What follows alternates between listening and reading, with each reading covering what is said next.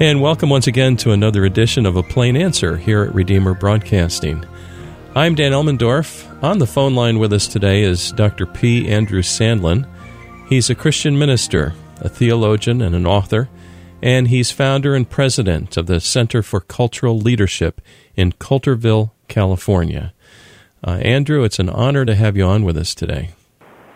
Thank you, Dan. It's very good to be back, and I'm especially grateful for the work that you do. There aren't too many media ministries like yours today that are really focusing in on some of these issues that you are, so I'm very happy to participate and help in any way I can. Well, we appreciate your work, and today we'd like to explore with you this rather large subject of the advance of God's kingdom here on earth. Our interest as Christians is in the Great Commission and how God is affecting this world in bringing men and women to Himself, but then transforming their lives, leading to human flourishing in society. And really, there's no area that's off limits in terms of the reach of the gospel. Certainly, we have the church. We also have other areas like law and government, medicine, environmental stewardship, educational institutions, technology, media, entertainment, all of that. There was a news story that caught our eye concerning the land of Poland, and we'll get to that later, but just a marvelous statement with a bunch of them gathered together. They called it a Jubilee Act of Acceptance of Jesus Christ as King and Lord. Wow. Of Poland, and I was amazed to watch this video online, and yet also not surprised that our Main Street media, as some people like to call it here in the States, completely ignored the story. So anyway, but let's talk first of all about the legitimacy of such a transformative view. A lot we could ask, but let's get going. I want to hear from you. Andrew, is God really interested in this world and in transforming it prior to the second coming? Yes, that's a fundamental question. As you were talking there, Dan, I was thinking about a quotation from one of my favorite theologians, now long passed away, Cornelius Van Til. He once said, "The sweep of redemption is as comprehensive as the sweep of sin." It's a powerful citation because really it drives us back to the foundational book of the Bible, the book of Genesis. And here we see God's creating the world and everything in it, and God's verdict over it after day 6 is He saw everything that's very good. And then, of course, moving on quickly, we read in Genesis 3 tragically about the entrance of sin and the fall. But then, of course, we come to verse 15, and immediately the Lord puts into place, as He speaks to Adam and Eve, the what's often called the proto-evangelium, the early message of the gospel. And without going into detail, He's speaking there of Jesus Christ, who's going to crush the satanic work that entered the world. Well, back up, we think about that. Well, what does sin affect? Well, sin affects every area of our life. It affects our intellect, it affects our emotions, and it affects our bodies and everything we touch. So sin affects medicine and education. You look at architecture. You can tell the difference between depraved architecture and godly architecture. And, of course, that's true across the board. Well, the point I'm making here, Dan, is if sin has infested all of these areas of life, why would we think that there is a gospel that would not address all of these areas of life? The evangelical way, sadly, in the last 150 years has been to narrow the scope of the gospel to personal salvation. But the message all the way in that initial gospel in Genesis 3:15 is not simply to save man from sin, although that's obviously a fundamental point, but to restore all of creation. So to say that the gospel of Jesus Christ and the kingdom of God aren't interested in these other areas of life is really to say that God isn't interested in progressively eliminating sin in all areas of life. Yeah. And if that's the case, we're really saying that Christ's death is not effectual to do away with what Satan did. In essence, in a way, we're saying that Satan will get the victory, and we know that's not true. So I think the way that you put it a couple of minutes ago is absolutely correct. All of these works of influencing every area of culture for Christ, that's really a work of cultural redemption. Obviously, we're not doing the redeeming, but we are agents of preaching the work of redemption and acting on the work of redemption accomplished by Christ on the cross.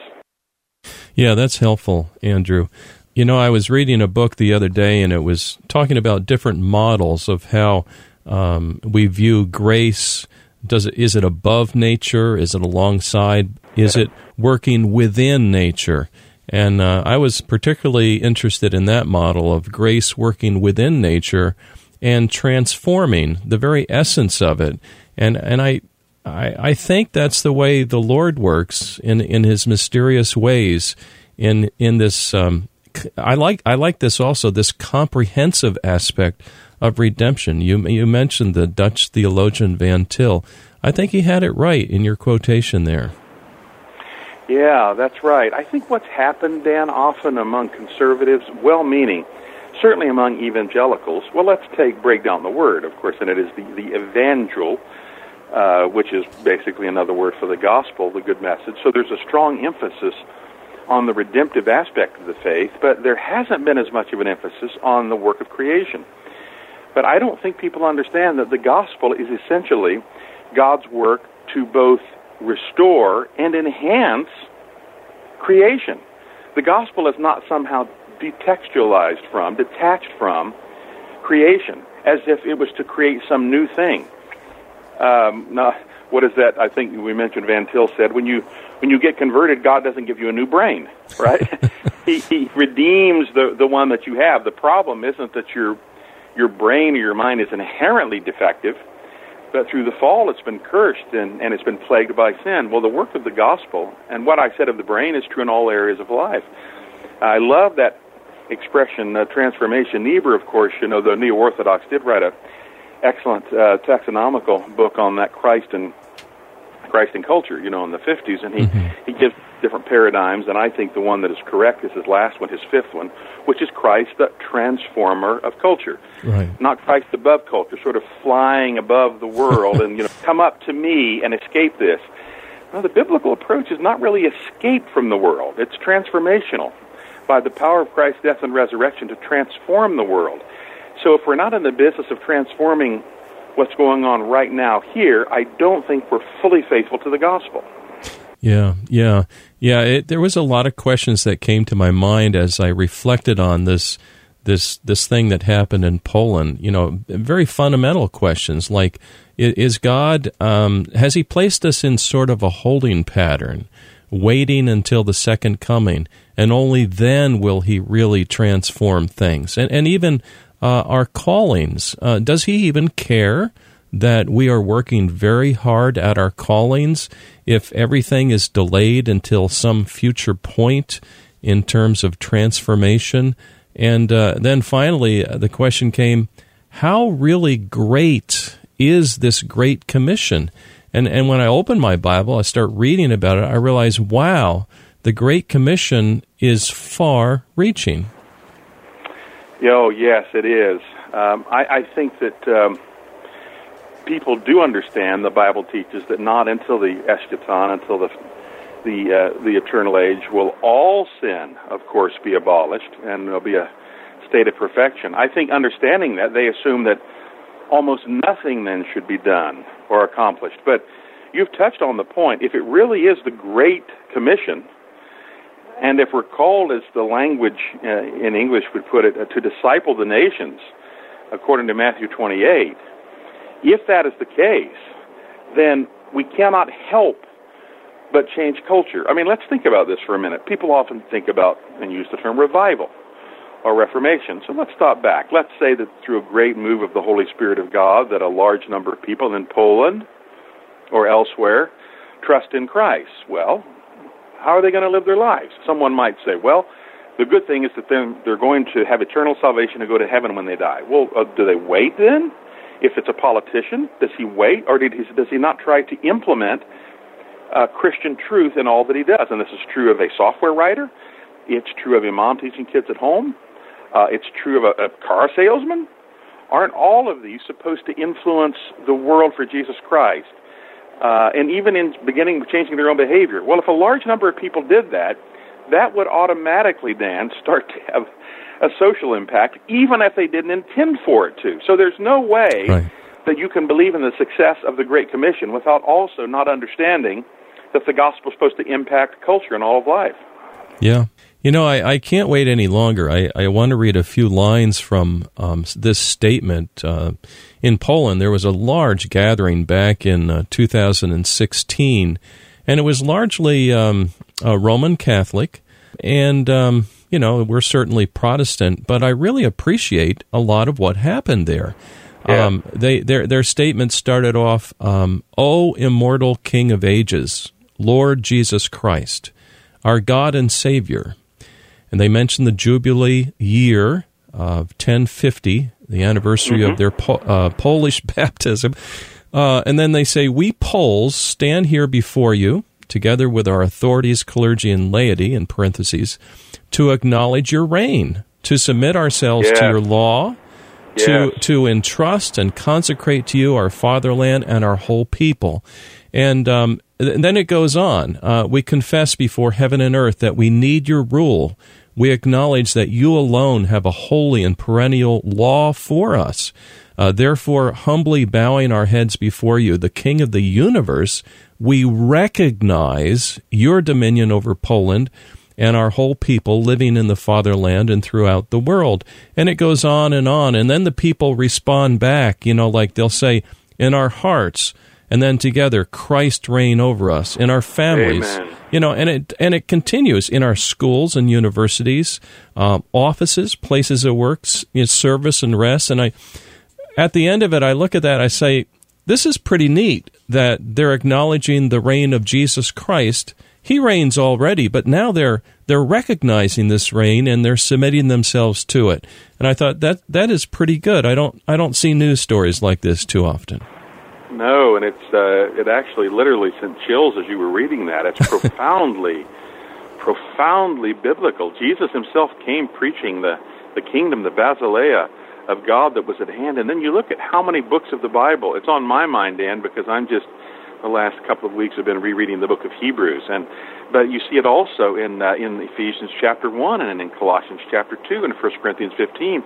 This theme keeps coming up again and again as Jesus is Lord, Jesus is ruler, King of the universe, holding the universe in his hands. He is before all things, and by him all things hold together. And then, of course, in Philippians, every knee will bow, every tongue will confess, because Christ, when he died and rose, he was rewarded by being ascended into the heavenlies and exalted at the right hand of the Father. This is not a secondary theme of the Bible. This is a preeminent theme. And so God expects not just individuals, and this I think is a mistake that Americans often make because of the history of separation of church and state, which is often misunderstood. Yeah. We sort of privatize the faith. Many Christians, I believe, Dan, would, if you read that statement and you said, we want you to limit this to you and your individual family and your church, they would say, "Oh, we agree with that. Sure. On church Sunday morning, let us acknowledge Jesus as Lord." But that's not what the statement said. Jesus is Lord in our nation and in our churches and in our schools and in offices and so on. They would draw a line there. But you see, the Bible doesn't permit us to do that.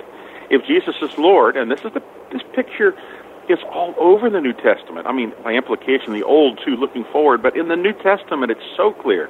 The Lordship of Christ over all things.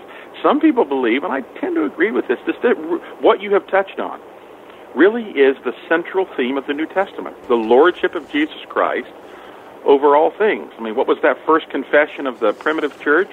Jesus is Lord. That's was really, right. We talk about creeds and confessions. That actually was the first little short creed of the church ever. It was. Jesus is Lord.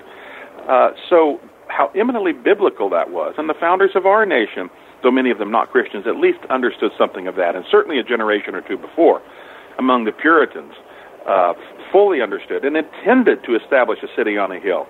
People can criticize him for this and that and failure, sure, but having a good heart, they recognize precisely what you said.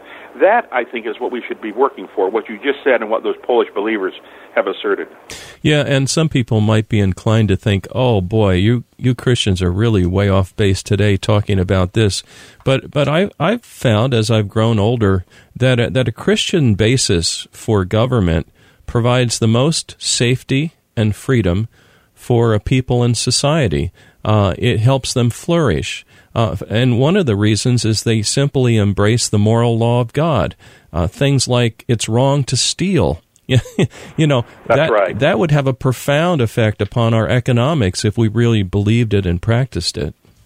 Dan, that is so true. People either misunderstand or slander those of us that hold that Christianity should shape politics as though there was some secret theocracy, that the goal is to force people to become Christians or something. That's just utterly false. In fact, I've said it this way before. A knowledgeable atheist would, I think, prefer to live in a Christian society rather than an atheistic society. In a Christian society, no one would force him to become a Christian. He would be protected by the rule of law. He would be respected. There wouldn't be any attack on his legitimate property. He would be given the right of free speech and all these other things. Whereas in an atheistic society, there is no barrier, certainly no philosophical or socio-political barrier from tyranny. So it's Christianity that gives us, and in fact, this is not some theory, Dan. Historically, societies that have been shaped by Christianity, though far from perfect, have tended to lead toward political liberty. Yes. Not atheistic societies, and it's amazing people don't understand that fact. The most tyrannical, evil, torturing, murdering societies of the 20th century were all atheistic. The Soviet Union, China, Eastern Europe, they were all atheistic. It was Christian societies historically, again, not perfect societies, that lay the groundwork for political liberty. Yeah, and you're right there. Nothing is perfect until the eschaton, but we can see amazing progress in the right direction. One thing I liked about Poland's statement was the statement where they say, aware of our faults and abuse, we ask forgiveness for all our sins, and in particular for turning away from the holy faith, for our lack of love for you and our neighbor. And in that, they embrace the whole law of God, love for That's God, right. love for neighbor. And then they say, we ask you to forgive the social sins of our nation, all its defects, addictions, and enslavement. We renounce the devil and all his works. And that just gives me a big smile on my face when I hear words like that. If we had even a fairly sizable minority, not even a majority, of Christians and Christian churches in the United States that would not only issue that statement but begin to live by it, I think there could be a remarkable transformation. Recognizing it's just the statement you read is just staggering and truthful in every detail, and that's actually what the Lord wants from us. I don't think people understand that we have this notion in the West, particularly the United States, of the importance of the vertical relationship with God. And we would never deny that. We're supposed to be right with God. But to be right with God, we have to act according as we should act to extend the kingdom of God in a lateral or horizontal way. So we haven't fulfilled our obligation merely by a vertical relationship.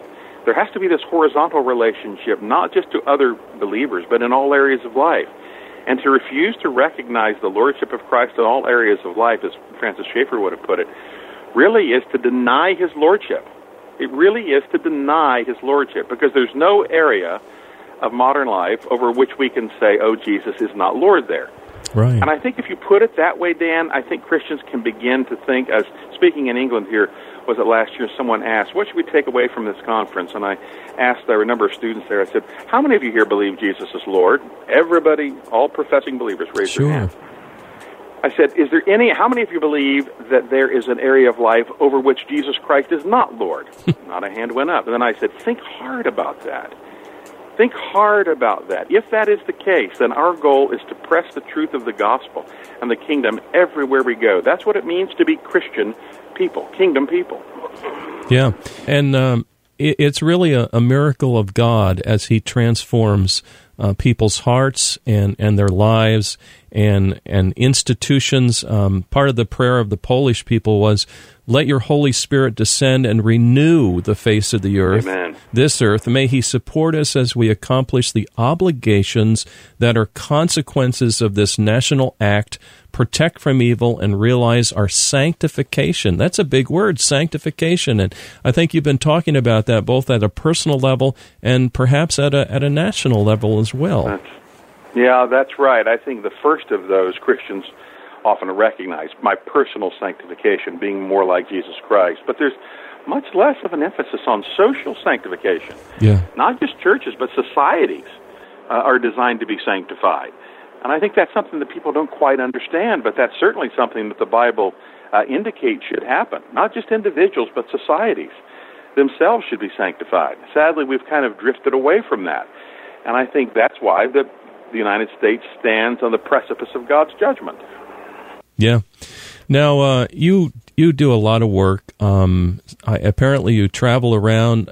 You do lectures. You're also a distinguished visiting professor of culture and theology at Edinburgh Theological Seminary in Pharr, Texas. You're also on faculty at Blackstone Legal Fellowship of the Alliance Defending Freedom in Phoenix, Arizona. That last thing there, what kind of work do you do with ADF? ADF is the largest Christian legal organization in the U.S. Thank God they had a string of victories at the Supreme Court recently. The latest, of course, the case with the baker and in Oregon who won his case. I speak for you have two sides, the litigation side, which I'm not involved in, and the educational side, which I am. Once a year they have a meeting, several weeks, what they call the Blackstone Legal Fellowship, where a number of young attorneys, anywhere from 150 to 170 of them, young Christian attorneys who are in law school or have just graduated, come to get training not just in Christian worldview, but a distinctively Christian approach to law and legal philosophy. And so I go. This last year I was lecturing and speaking on cultural Marxism. I've spoken in the past on the history of liberty, American exceptionalism, which basically is America's being shaped by Christian truth at its founding. Mm-hmm. But it's a privilege to be there and to be linked with these people who are doing such a remarkable, fine work, uncompromising. And thank God we have had a couple of excellent Supreme Court nominations. Let's pray that, in my view, that Kavanaugh is confirmed and those that believe in judicial originalism. But in a nutshell, that's kind of what ADF has been doing lately. Well, I hear good things about ADF, and I was delighted to hear that you're associated with them. What about for that mom that's a homeschooling mom who may be listening today, who might be tempted to think, oh, I'm not doing anything big, I'm not doing anything important. I think they're doing something amazingly important. Can you encourage our families today? I would go so far as to say, and I'm not saying it because you asked that question, Dan, but I've said it in other venues, I'm not certain that there is actually a more important task in advancing the kingdom of God than of being a godly mother and dad, as the case might be. The family is the central human institution. Going back to creation, I mean, the church is vital. One would never want to diminish the church, but let's be honest about this. Had there never been a fall, there would never have been a church, or at least not the way we would have a church today, based in the redemptive work of Christ. But the family is a pre-fall institution. It's anchored in creation itself. God himself established it. God is a father, and of course Jesus Christ is a son. So then we speak, of course, of the family of God. I'm not certain there is any more important kingdom work than moms who are training these little minds and hearts for the future, training these children to be grow up to trust Jesus Christ, to love him and his word, teaching them Christian truth under the power of the Spirit of God. That, to me, is far more vital than anything that any politician in Washington, D.C. can do. Dan, I get a little, while I appreciate the faith should apply to politics, I get tired of the fact you turn on the TV and 24/7 cable news, it's all about something coming out of Washington, D.C. Right. It's all just obsessed with politics. But the most important things that happen in this country do not happen in Washington, D.C. Amen. Or even in state capitals. They happen in the homes of godly people every day, what I'd like to call the rhythms of grace, getting up in the morning, spending time in prayer, reading the Word, going through the day, giving glory to God, being faithful to Him, influencing others for the kingdom, and on and on. Moms that do that, and you moms listening, I would urge you, do it with great faithfulness. Trust God and His promises to raise your children up. If and when they start to stray, get on your knees before God and claim the covenant promises that He'll bring them back. To me, that is the great kingdom calling in the earth right there. Well, what a blessing it is to hear this. Today we've been talking with Dr. P. Andrew Sandlin. He is a minister, a theologian, author, and founder and president of the Center for Cultural Leadership in Coulterville, California. Quickly, Andrew, if someone wants to look you up, where can they go online? Best place is just easy to remember, Christian Culture, all written solidly as one word, ChristianCulture.com. They'll find all out about CCL and all the stuff we're doing. If you want to see, though there's a link there, you want to see my blog, it's just called Doc Sandlin, DocSandlin.com. Very good. We'll put this on the website when this gets up there as a podcast as well. Oh, Brother Sandlin, thank you very much for joining us today. God bless you, Dan. You keep doing what you're doing, my friend. I really appreciate it.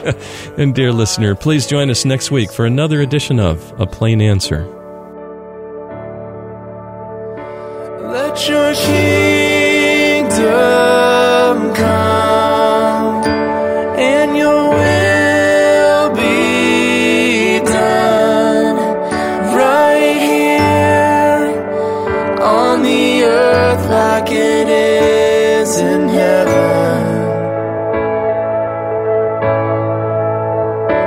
Let your kingdom come and your will be done right here on the earth like it is in heaven. Thy cross is lifted o'er us, we journey in its light. We follow as you guide us, lead on, oh